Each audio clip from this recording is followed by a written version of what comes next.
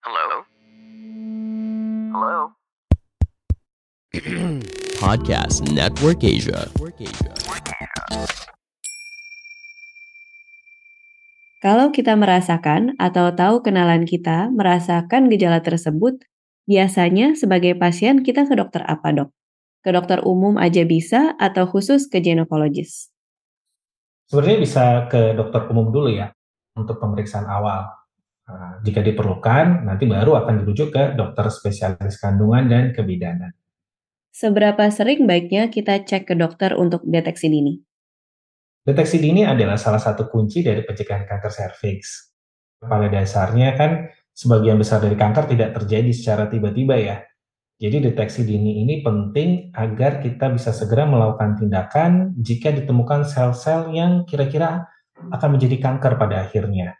Jadi, sebaiknya setiap wanita dewasa yang sudah pernah melakukan hubungan seksual berusia antara 25 sampai 65 tahun melakukan deteksi dini kanker serviks secara rutin setiap 3 sampai 5 tahun sekali atau sesuai dengan arahan dari dokter.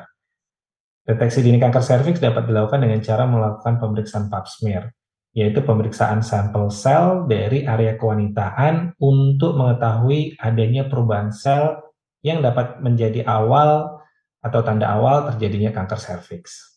Lalu, nauzubillah min dzalik nih, semoga nggak terjadi ke teman-teman pendengar ya. Tapi misal kita terpapar dengan virus HPV ini, lalu gimana, Dok? Biasanya tindakannya apa? Ketika seorang wanita atau perempuan terpapar virus HPV, sel imun tubuh akan berusaha untuk menyingkirkan virus tersebut. Nah, disinilah pentingnya punya antibodi khusus untuk menghalau virus HPV. Karena jika tidak ada antibodi khusus tersebut, seperti yang misalnya dihasilkan setelah vaksinasi HPV, tubuh akan sulit sekali untuk menyingkirkan virus tersebut.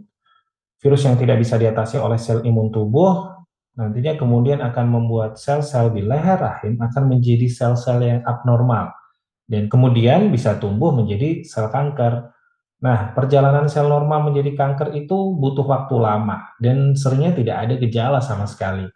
Disinilah pentingnya pap smear rutin untuk mengetahui ada tidaknya sel-sel abnormal.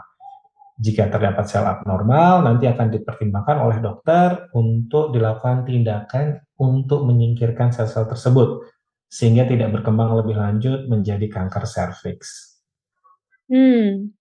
Perlukah kita mengubah gaya hidup dalam proses penyembuhan dan juga prevensi kanker serviks? Perlu banget, Om. Ya, karena kan gaya hidup seorang perempuan akan sangat membantu untuk mencegah kanker serviks, atau bahkan bisa membantu perbaikan kualitas hidup pada perempuan-perempuan yang sudah terkena kanker serviks. Terima kasih banyak ya, Dokter Denta, udah bersedia share mengenai topik yang penting banget ini. Dan sebelum pembicaraan ini, aku juga awam, tapi jadi lebih paham untuk menjaga kesehatan fisik agar aku bisa terus menjalani keseharian menggapai mimpiku. Adakah pesan terakhir dari Dokter Denta untuk teman-teman pendengar? Pesan dari saya untuk teman-teman perempuan agar menjaga kesehatannya selalu. Ya, misalnya ya, jangan tunda untuk melakukan pemeriksaan kesehatan rutin ke dokter, terutama pemeriksaan pap smear untuk mendeteksi adanya perubahan sel yang dapat menjadi tanda awal terjadinya kanker serviks.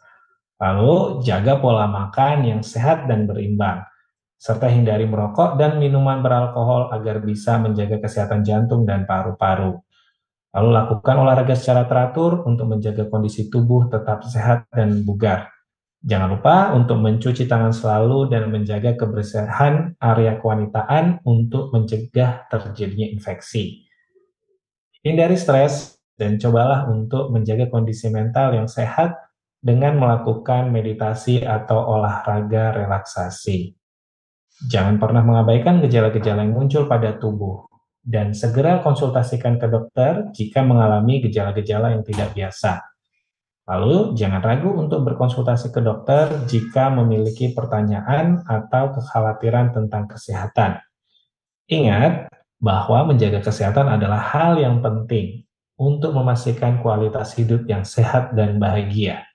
Jadi, jangan ragu untuk melakukan tindakan preventif untuk menjaga kesehatan tubuh. Terima kasih banyak ya Dok untuk saran-sarannya yang bermanfaat banget.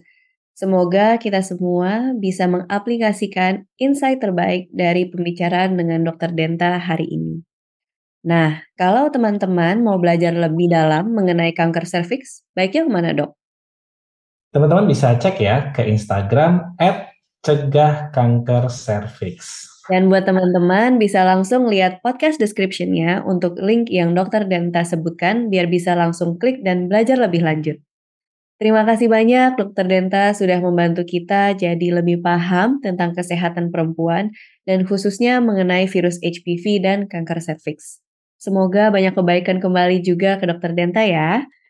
Terima kasih banyak buat teman-teman yang masih mendengarkan sampai momen ini.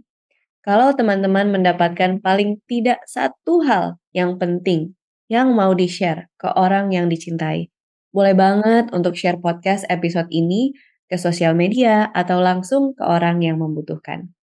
Semoga kita semua sehat, bahagia, dan tentram selalu. Namaste. Podcast ini didukung oleh MSD sebagai informasi edukasi. Untuk informasi lebih lanjut, silahkan konsultasi dengan dokter Anda. Website Kicks adalah website pihak ketiga di luar MSD. Oleh karena itu, MSD tidak bertanggung jawab terhadap isinya.